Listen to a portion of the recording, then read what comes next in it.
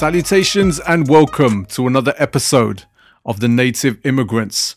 I'm your host, Swami Barakas, and as always, I'm joined by my co-host, Jojo_B. What's happening, Jojo B? Hi. This week is a very different episode to what you'd normally hear here on The Native Immigrants due to what's happening right now in the world. It's obviously a crazy time with the global pandemic, which we're still under lockdown as of recording time.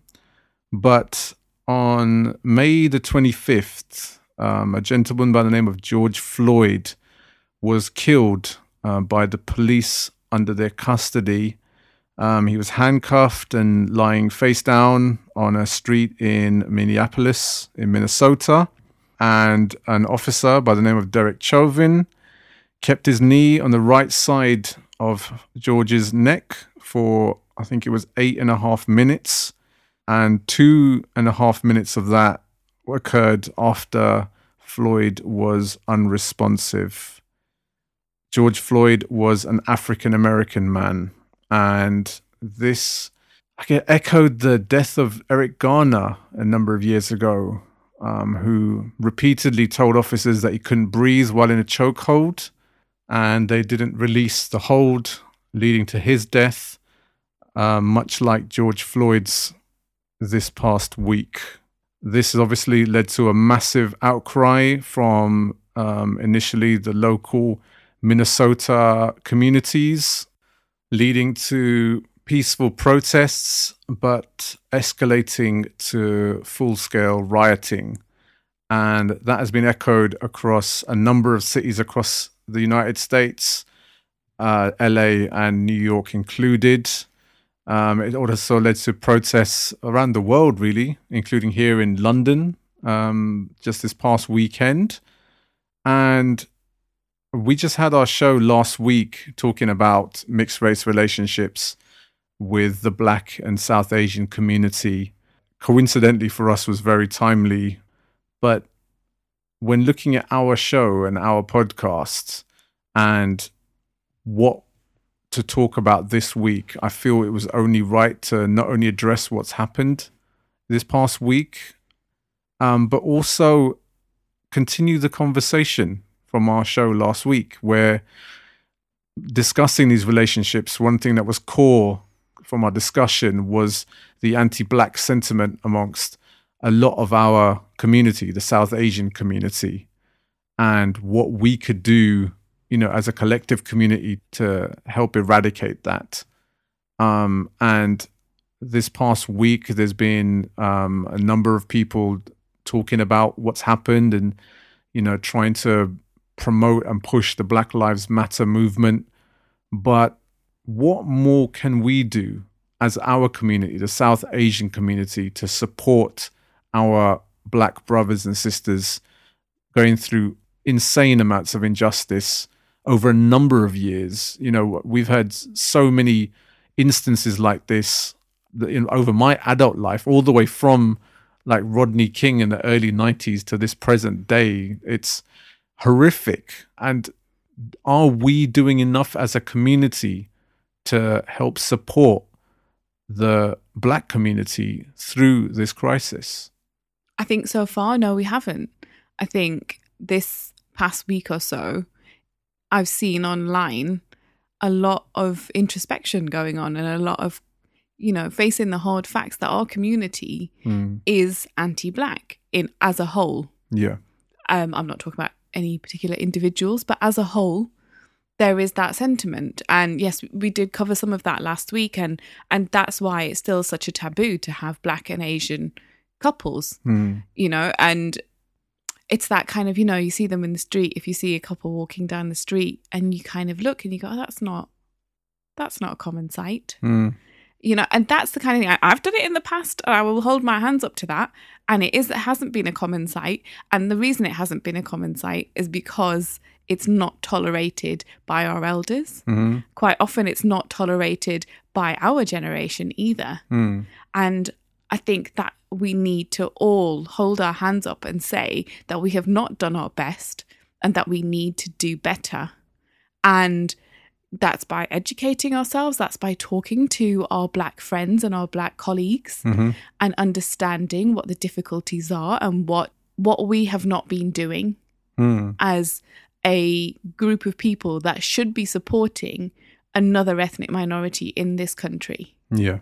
And I think we are obsessed with whiteness in our culture in terms of fairness. And I think that pervades itself through our community in a way that then we then align ourselves to whiteness rather than being comfortable with being around Black people, because we're not even comfortable with being around darker skinned people from our own community, you know? And that comes from someone who's, my brother is very dark skinned due to a illness that he has. And so this is an example of what we used to hear when we were kids. He's 7 years older than me. He got ill when I was just after I was born. Yeah. It's an endocrine system disease, which affects his skin color. So he had been, fairly light-skinned when he was younger. Then when he got ill, his skin turned a much darker color. The same color that he used to be previously. So, fairly light-skinned. When people used to see us together, they didn't think that we were brother and sister. Those that did know that we were brother and sister used to come up to my brother and say, now imagine this in Punjabi, it sounds even worse, but they used to say basically, what happened to you? You used to be so beautiful when you were a child, when you were little, you were so gorgeous, and I don't know what happened. I don't know why God cursed you. And I used to sit there when I was really little, just not understanding what was going on. When I got a bit older, I started to say, no, there's nothing wrong with him. He's still the same person. Yeah. There's no difference in his skin color. Just because of his skin color, there's no difference in who he is as a person. But you know what? I think those experiences probably did change him as a person, because people would say that and quite openly say that and have no issue with saying that. Yeah. And a lot of the time it was people who were older than my parents. And so my parents would feel a bit awkward about saying anything back. Yeah. Now, the thing that I've seen this week is people saying, actually, now we need to call out our elders.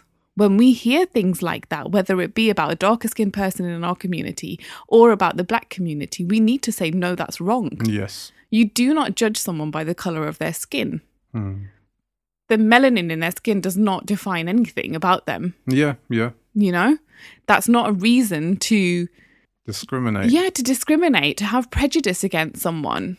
And I think that that's something that will take work. We will have to be continuous about that. That will not be just when someone says it this week because they've seen something on the news and it might not be what you like. So you call them out this week. That will be in a month's time, in a year's time, in 10 years' time, when people are saying these things, because they will continue to say it. Yeah, exactly. People don't just stop being discriminatory. It just doesn't work like that. We have to kind of teach them not to be, and we have to show them that they are being it, because sometimes people are so used to being able to say something or saying something that they want to say that they don't hear themselves. Yeah, exactly. It's not an excuse. I'm not making excuses for people, but they just forget to hear what they are actually saying and how offensive that is. Yeah. And so sometimes you just need to hold a mirror up to them and say, look, this is what you're doing. This is what you're saying. And you need to stop. It's whether elders in our community are open-minded enough to take those words into consideration and then implement change. We've spoken for 50 plus episodes on how so many of these people are so set in their ways and set in their ways of thinking. We're talking about forced marriages and things happening within communities, and how people don't talk up enough within the community. Hence the reason why a lot of this stuff is kind of brushed under the carpet and they just kind of carry on in society. The same as attitudes towards the LGBTQ plus community, the same thing. Anti-Blackness falls under that same umbrella. It needs our generation to be more vocal. It needs our generation to be the forerunners with this, the people that implement the change across all facets of our society. And it's easy enough to say, oh, but what have the Black community done for us? Why should we be supporting them when we were going through all our turmoils over the course of the number of years? Where were the Black community to support us? I'll take you all the way back to 40 plus years ago when there were a number of injustices happening in Southall, where I'm from, and I can talk at it from the perspective of my parents' generation. You know, we had the Southall riots of 79, and the number of Black and Asian people that were fighting side by side against the far right, against discrimination, against oppression. It was a collective community. It was a collective thought process. And as we spoke on the last show, we were all classed as politically Black. In Bradford, the group of Asian revolutionaries there were known as the United Black Youth League. And if you look at all the T-shirts and slogans, it was always Black Power. They called us coloured, obviously back in the day. We were all classed as Black. And people fought side by side during the biggest core time for our people here in the UK to stand up against so many atrocities that were happening across that time period. Our struggles have been hand in hand being ethnic minorities here in the UK. And when your fellow ethnics are needing help, it's a call to arms for our people to stand up and walk side by side with our fellow ethnics. And for lots of our community, you know, obviously this past week there's been Blackout Tuesday, and I've seen a number of my colleagues and peers putting up the black square and across all their social media to signal that. But is it enough to show support via our social medias? Should we be doing more? Could we be doing more? I think you can pay lip service as all you want for this kind of thing, and you can put up the black square and you can go, yeah, you know, I stand with you and I'm there. But it has to follow through in your actions in life, not just your online life, but and do, you know, if you see something online that you don't agree with and that isn't right, you should call people out on that. Yeah. But also do that in your real life as well, in your day-to-day life. If someone at work says something out of order, or someone in your family says something out of order at a get-together, you don't feel ashamed or afraid to call someone out and say that's wrong. Yeah. There is no good time and place to do those kind of things. It has to be done there and then, because not only is that person thinking that it's okay to say those things, but you don't know who they're saying it in front of, who's impressionable enough to hear those things. Now, I've just been thinking about our Bubs and, you know, what he might hear as he's growing up. Yeah. And I don't want him to be the kind of man that has those kinds of views. Yeah, absolutely. You know, the things that we discuss on this show are things that are very important for our community, but also very important for my child to know that these things are wrong. A lot of the things that we talk about are wrongdoings within our community, and those are things that I don't want him to have to grow up experiencing. Yeah, absolutely. And part of that is hearing any of his relatives being racist. Of course. I cannot fathom the racism that I've heard about, and that I've actually heard as well in my life. I cannot fathom that happening when we have experienced some racism ourselves. When you've experienced prejudice, we've said this before in some of our other shows, when you've experienced prejudice yourself, how could you possibly then repeat that prejudice on somebody else, on another group? Yeah, it's because you want to create a hierarchy, and there shouldn't be a hierarchy. You never think that someone's beneath you or above you. No. And that's how I want our son to be raised anyway. And so I hope that that's how other people feel within our community, or start to feel within our community, that they need to make things right for the next generation by correcting the previous generation and the generation before that as well, when they say things wrong. Yeah, I wholeheartedly agree. I just feel like even some of today's generation and our next generation are still they're very tied to our cultural roots. And when I say the cultural roots, I mean the things that are embedded in our culture which really have no place within them. Things like the caste system, things like colorism. That's still very much a today thing. You know, right now in India, Fair and Lovely is one of the biggest selling products across the whole country. And, it's to make your skin lighter because like you said, lighter skin is seen as beautiful. And that's something that's a younger generation thing. That's not a thing that's our older generation pushing that narrative. Yeah, I've heard comments here in the not so distant past where people have commented on skin color of children and things like that. And it's just completely irrelevant. It's just not even a thing that anyone should be passing comment on. And yet people still do because they think it's okay because that's what our parents did or that's what our grandparents did. Yeah. And it's not okay. That's not. And I think, again, there's just a lot of education and re-education that needs to be done within our community with those things. Yeah. It's not that we can't get away from it. It's that we need to relearn our language. Yeah. And what we see, the words gora and kara and all of those kind of words, those need to be put aside. We don't need to be using those to describe people within our community, and it doesn't need to be. Those words just don't need to be said, basically. And once that stops, then I think it'll be easier for us to stop discriminating against other communities because of their skin color, because we're not so obsessed with our own skin color. And I think that's what the obsession with our skin color pervades across society then, that's how we see everything. And that needs to stop. That needs to stop across society as a whole. But it's such a deep-rooted problem in our community because it all goes back to caste. And casteism is a whole other show. Yeah. That's a whole other thing. But it's very relevant to the conversation of anti-Blackness. Yeah. Because a lot of the prejudice within our community towards each other stems from casteism, and that also then follows through to prejudice to other communities as well. Yeah.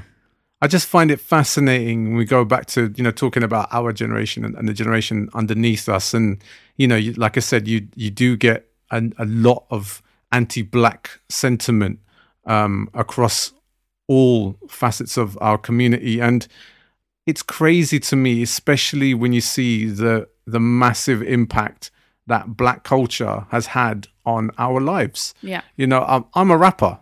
That's who I am. That's how I started off, and that's what I still do right to this day. And I'm in massive gratitude and debt to Black culture for enabling me to have a voice within something that I feel very, very passionate about, and being part of that subculture for the last 25 years of my life. I'm more closely connected to the subculture of hip hop than I almost am aspects of the Asian community. Yeah. Because as I said, when I was growing up in Southall, the Punjabi community where I lived around, I couldn't relate to that culture. And hip hop and rap enabled me to have a voice and a freedom of speech and a way of thinking, and I could implement that in writing, and I felt immediately connected to that. And that's not me talking about the things that are happening in the 90s in the States with the guns and drugs and mafioso style things that those guys used to speak about, but they were very much talking about being a product of their environment and how they were, backs against the wall with what was happening in America at that time. And, I could immediately relate to that with struggling how I was identity-wise growing up in 90s West London, where I was stuck between a community which I couldn't quite understand, but yet I was also trying to be British as well at the same time. And so there's a lot of conflicted thought processes, and I could only formulate that in writing, and I would only have been able to do that because of rap and hip hop and that subculture. And, to this day, to think, what that culture has done for me and what it's led me in my life to become, we are only married because of coming through musically what I've accomplished and being around those circles and having a family today is only because of that subculture. I saw an Instagram post that really made me think the other day. It was, think about what your personality would be if Black culture didn't exist. Yeah, absolutely. And I'm not immersed in hip hop, but hip hop has played a massive part in my life. R&B has been like the soundtrack of my life. Yeah. Neo soul. Yeah, neo soul was literally the soundtrack to me giving birth. Yeah. You know, like it's been there through all of the important parts of my life. Black music has been the soundtrack, you know, like it's soundtracked all of those big things and plays such an important part for me that I can only be thankful to Black people and to Black culture for bringing that. For giving us that. And you talk about the Punjabi community that you grew up in. So in the 90s, Punjabi music, Bhangra music in this country was using hip hop beats. Exactly. It was used, and then it moved on to using garage beats. Yeah. You know, like they used Black culture also, the fusion of those two things. And then you've got someone like Apache Indian. Yeah, of course. Absolutely. You know, who massively influenced from ragga culture. Exactly. There's always been that fusion that we have been able to take from Black culture. Yes. And I think we need to be thankful for that and also acknowledge the fact that they've made such a massive impact on our generation and the next generation in this country. Yeah. It might not be something that our parents' generation can relate to, but it's definitely something that we can and that the young ones can. But that's why I'm just more bewildered by that lack of wholehearted support. Because I can understand it from our elders. I can understand it from that community. They'll never understand Black culture. No. They'll never get it. You know, for them, when they talk about Black people, it's like you said in our last episode, that East African thought process especially from that community that came over here in the UK. There's a hierarchy basically in that aspect. They've still kept that same ideology and mindset to this country. There's a big thing, obviously, with the Indian communities thinking the same about the Black communities there, and reflected that in today's society here. But for our generation and our younger generation who have, you know, been so heavily influenced by Black culture, not only in obviously the music, but the way we talk, the way we dress, our everyday speak, the slang, you know, for people growing up for those parts of London and Birmingham and Manchester, even probably Newcastle, I don't know. But, you know, we're very much entwined with urban Black culture in what we are and how we live our lives. Yeah. And so when we're so closely connected, to then not support our fellow ethnic minorities when they need it the most, I just find dumbfounding. There's 2 points that I want to pick you up on there. The first is about our parents' generation. Yes, they've come from East Africa or wherever. And they have some of them, not all of them, some of them have these long-held prejudices. We must call them out on that. I know they might not be able to get their heads around it at first, but we must tell them that and show them that it's not okay to speak that way. Definitely.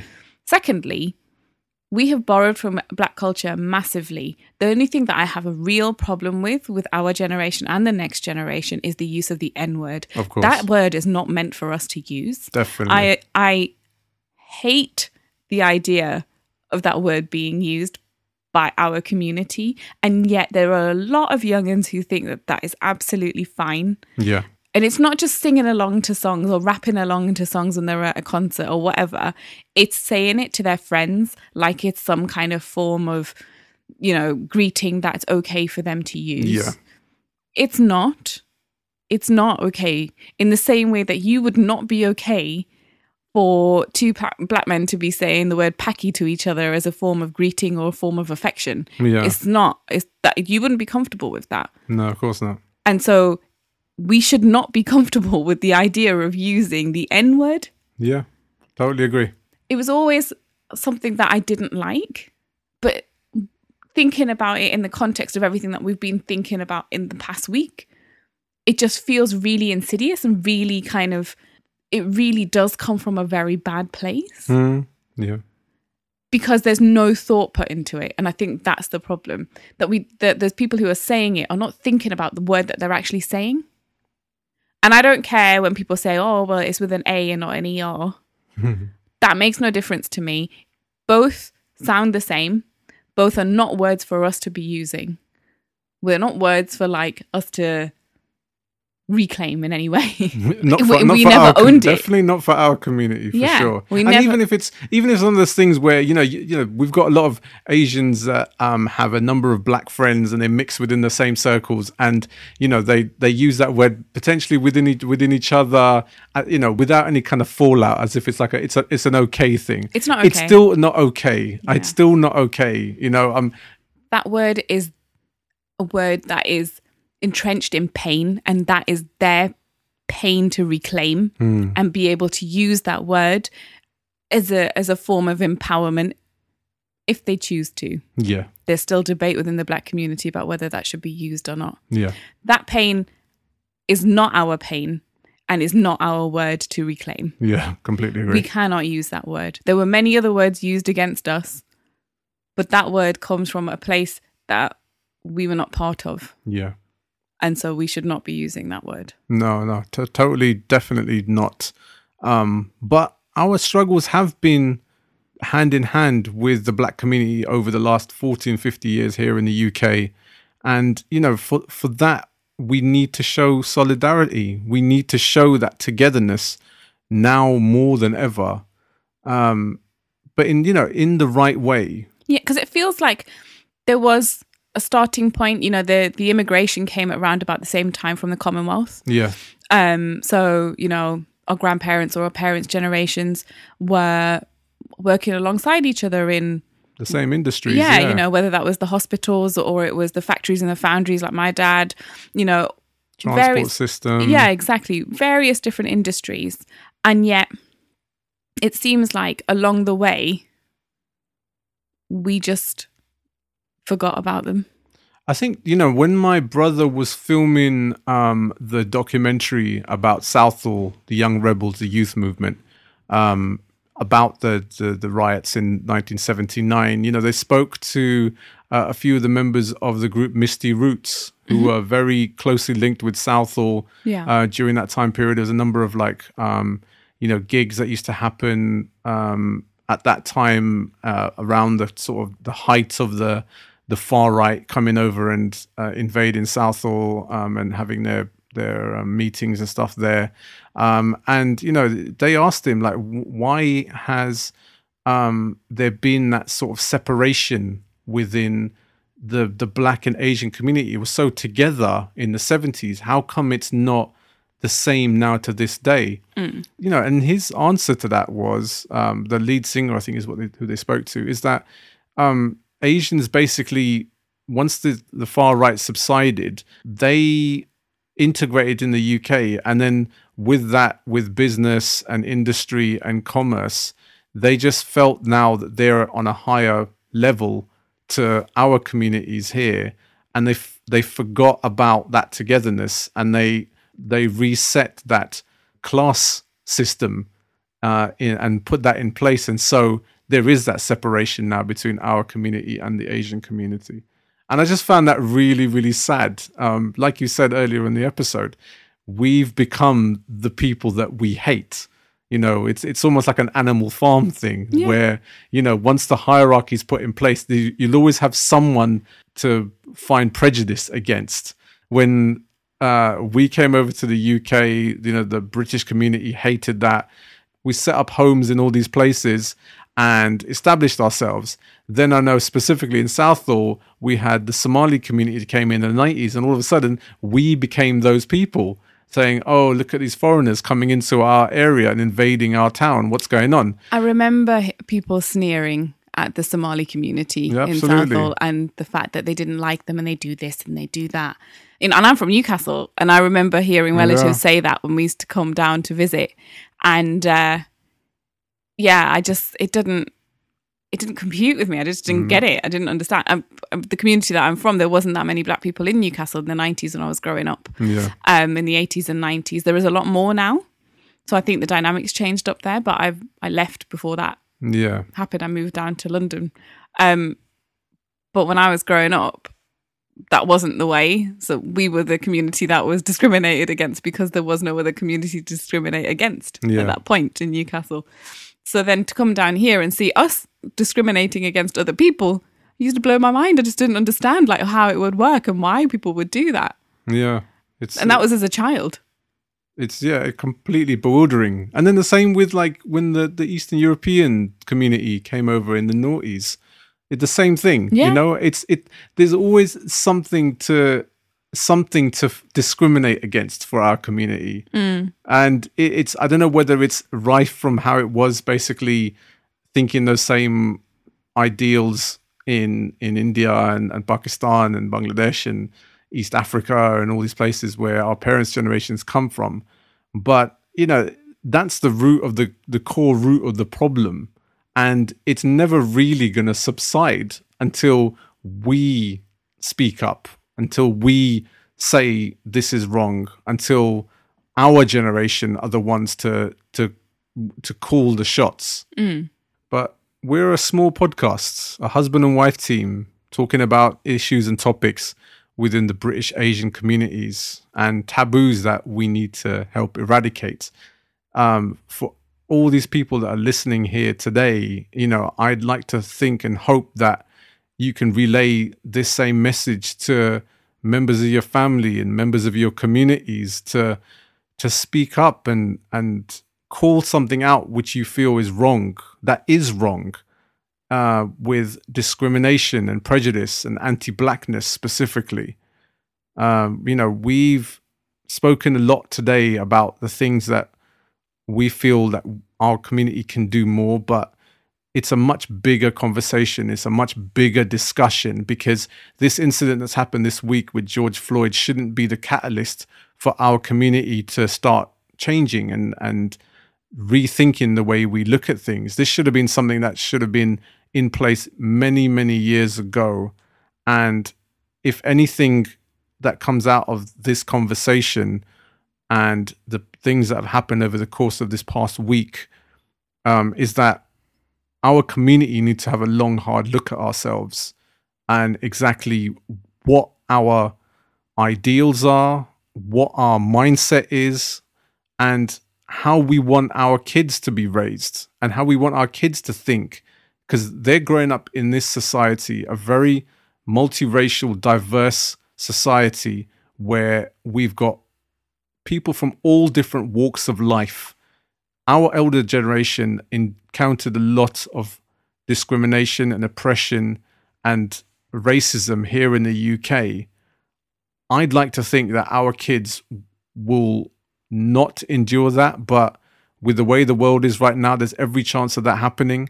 But we can't let our kids think in the same context themselves. They need to be more open-minded. They need to be able to be embracing other people's cultures, other nationalities, other races. And especially now more than ever, the anti-Black sentiment amongst so much of our community needs to go. It's outdated. Those views are very, very passé.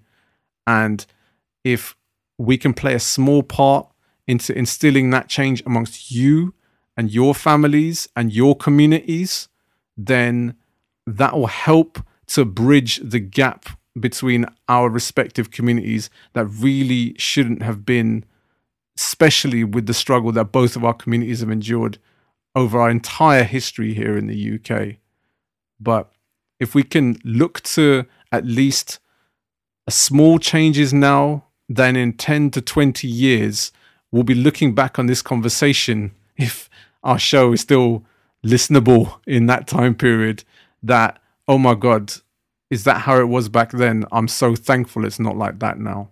There are ways out there for us to educate ourselves, and don't get it twisted. Me and you still need to do a lot of work to educate ourselves. Yes, definitely. But if anyone else is interested in finding out more and trying to recognize the conscious bias that they have, but also the unconscious bias they may have, yeah, there are lots of resources out there.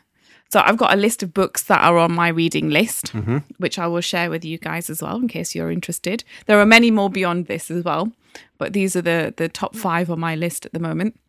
There's a book called When They Call You a Racist by Patrice Khan Cullors, who is one of the co-founders of the Black Lives Matter movement. There's The Good Immigrant, UK and US versions, edited by Nikesh Shukla. There's How to Argue with a Racist by Dr. Adam Rutherford, which sounds fascinating. It's about the science behind everything. Yep.